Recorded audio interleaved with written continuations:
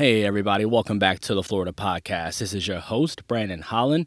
It is Thursday, August 20th, 2020. Happy Thursday, everybody. Hopefully, you're having a great day today so far. Week has been good, and if you have weekend plans already set up, make sure that you get out and have as much fun as you can. I'm going to be heading down to Sarasota, down to Siesta Key, so pretty excited about that. But before I do all of that this weekend, I have to give you the information and the content for today and tomorrow. So it is Thursday. It's Throwback Thursday. Let's get into it. I'm going to base today's podcast off of an article that I just read on realclearpolitics.com. And this was an article that pertains to Florida voting. And the title of the article is Florida Voter Tina Brown, Mail-in Ballots Label Political Affiliations with R and D. So read a little bit from this article. Down in Palm Beach, Florida, voter Tina Brown posted a video on social media on how mail-in ballots show the political affiliation of a voter when they open the envelope. Brown, a registered Republican, compared her ballot to her brother, a registered Democrat, and noted that the ballot he has a way to signify the party registration with an R or a D. Also, we should not have our political affiliations on there. That's simply it. Voter Tina Brown said in the now viral video, they can see who my political affiliation is, and I don't like that. Article goes on to say it is very important that we take these and bring it to the voting places and vote by person. Do not vote by mail. So I'm going to go ahead and jump down a little bit to a different part that I wanted to touch on.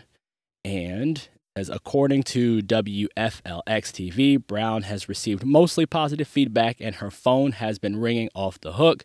She said her phone has been ringing crazy after the video went viral, and every single cell and call and email has been positive with the exception of about 3, and we're talking about thousands, Brown said.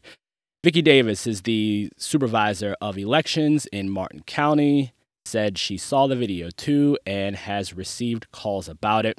She responded with saying the labeling makes sure voters get their proper primary election ballot specific to their party affiliation. Florida is a closed primary state. I'm actually going to do a video about what that means down the road because someone actually asked me about that yesterday. I just don't have time to go into that specific topic today, but I will. I'll make a bonus podcast just to go over what closed versus open primary states are.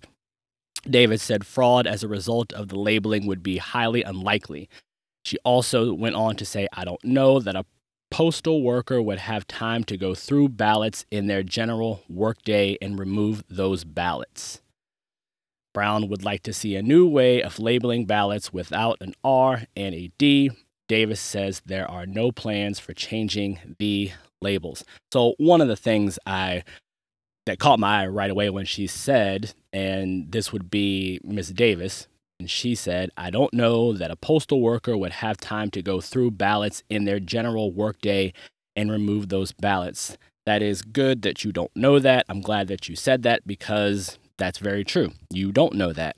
And I don't want to leave it up to people at a post office that, who knows? I don't know what their agenda is, but I know if I go to a voting poll and vote in person, that I'll be right there voting in person. So be that as it may.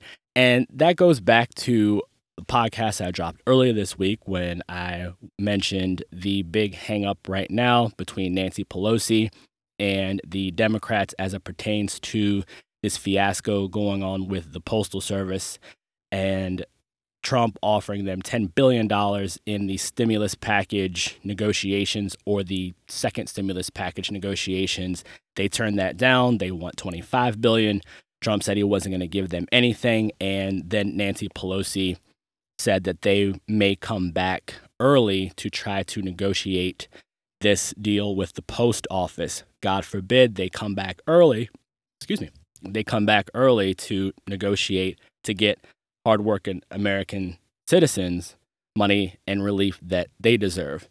And it was a brilliant, brilliant political move by Trump to go about that the way that he did, because it's just so crystal clear in this situation. Now you back the Democrats into a corner, because if you come back now based off of the post office, you clearly see, the American people clearly see who your true motivation to serve is. Not the American people, it's your donors, it's the people like George Soros, who spent millions, hundreds of millions of dollars on mail-in voting campaigns. And if you don't come back, then you look like you don't care about the American people. So politically, it was a brilliant move by Trump and his team. So, the throwback in this podcast is, in reality, we know that election fraud has been going on since the beginning of time. I mean, it is a part of the process. It's power, it's money, and when those two things run next to each other, you're going to have corruption. Again, has there ever been a election in Chicago that hasn't been corrupt? I don't know. So it's a situation where I could talk about several different instances where voter fraud, election fraud has bit the people in the butt. But this time around, it's very important to go back. I always go back to Bill Clinton getting elected in this country back in 92 when he defeated, jeez Christ, it just skips my brain right now who he was running against in that election. But him and Al Gore won in 92, and that began the transformation of the Democratic Party into, that's basically when I would say they became a part of the globalist agenda, which is, I hate to say the New World Order, but if you look at all of the people that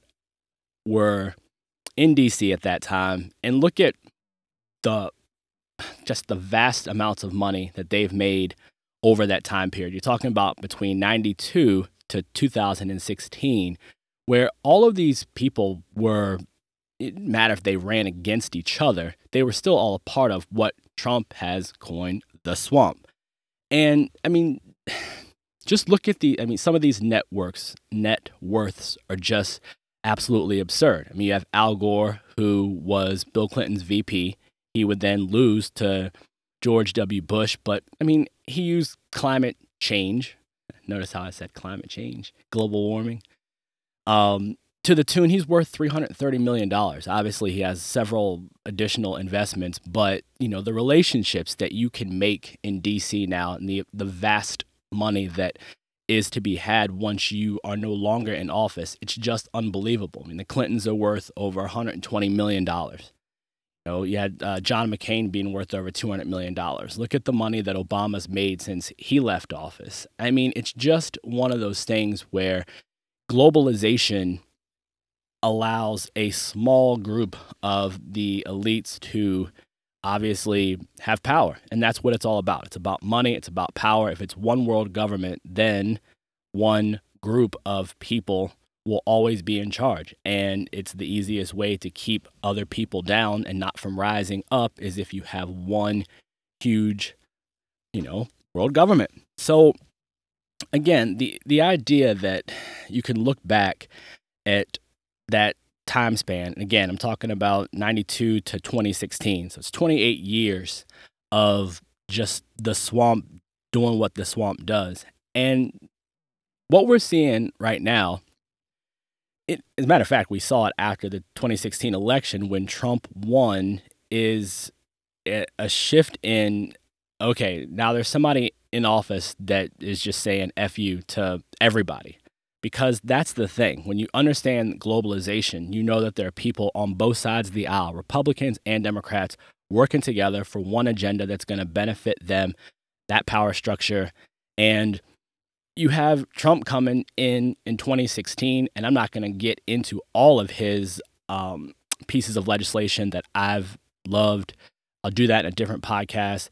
But it was the first time since, if you really want to, I'm not going to throw a specific president's name out there, but it's the first time in a long time we had someone in office who just said, I'm going to get stuff done. And that's what Trump was saying that he was going to do. His record has impressed me unbelievably.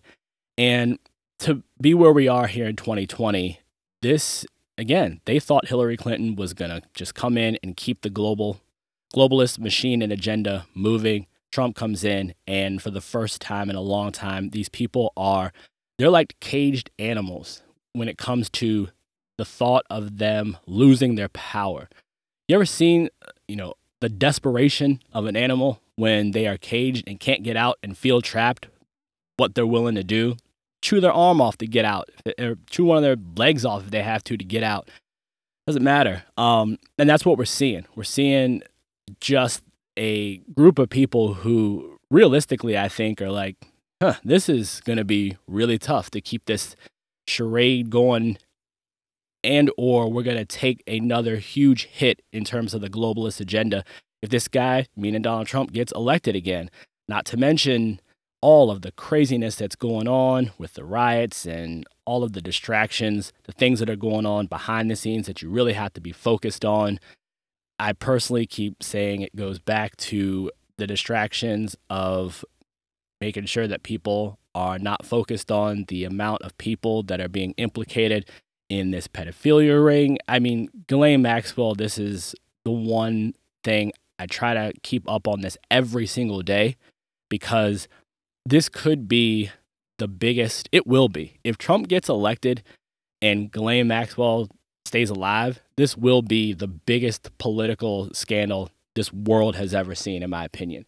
The facts are already starting to line up. The people that are being implicated, I mean, just the idea of the names we've heard already, to think there are several names that are probably listed, named in initial investigations, this thing is going to be out of control. So, we'll see what happens. But the point is, to look at the ballot situation, I am all for going to vote in person, but I think a lot of people are looking at it as if it's a conspiracy theory for us, and I think a lot of times people say conspiracy theory because they don't want to believe how much power corrupts people. I think that's the one thing that I constantly have to tell people and or remind people of. I'm like, you don't understand the lengths that people will go to keep political power and or acquire it. And now with the vast amounts of money after campaign finance reforms, laws that happened in 2002, 2010, you can just funnel money. There's so much money to be made that by the time you get to DC, you represent all the people who gave you the money and not the people that you said that you were going to represent. But that falls back on us to make sure we're doing a great job of vetting these people that are running for office who are supposed to be representing us, and more importantly, making sure that we are building relationships, making sure that we are collaborating with people at the state level, just individuals. All it takes is one person. Go talk to one of your friends. That's all it takes. Just share information and make sure that you have goals and you have an idea of exactly how you want people to represent you at the local level. And I think that will be one of the ways that we can combat the swamp, because obviously money is something that we can't go into our pockets as deep as they go into their pockets and be able to use that. So, just make sure that you're staying on top of the news. I'm going to continue to give you every piece of info that I get. And, let's get to this election. It's great. I'm excited. So, again, that is going to be it for today's podcast. I will be back with you tomorrow. Till next time, this is the Florida Podcast, signing off.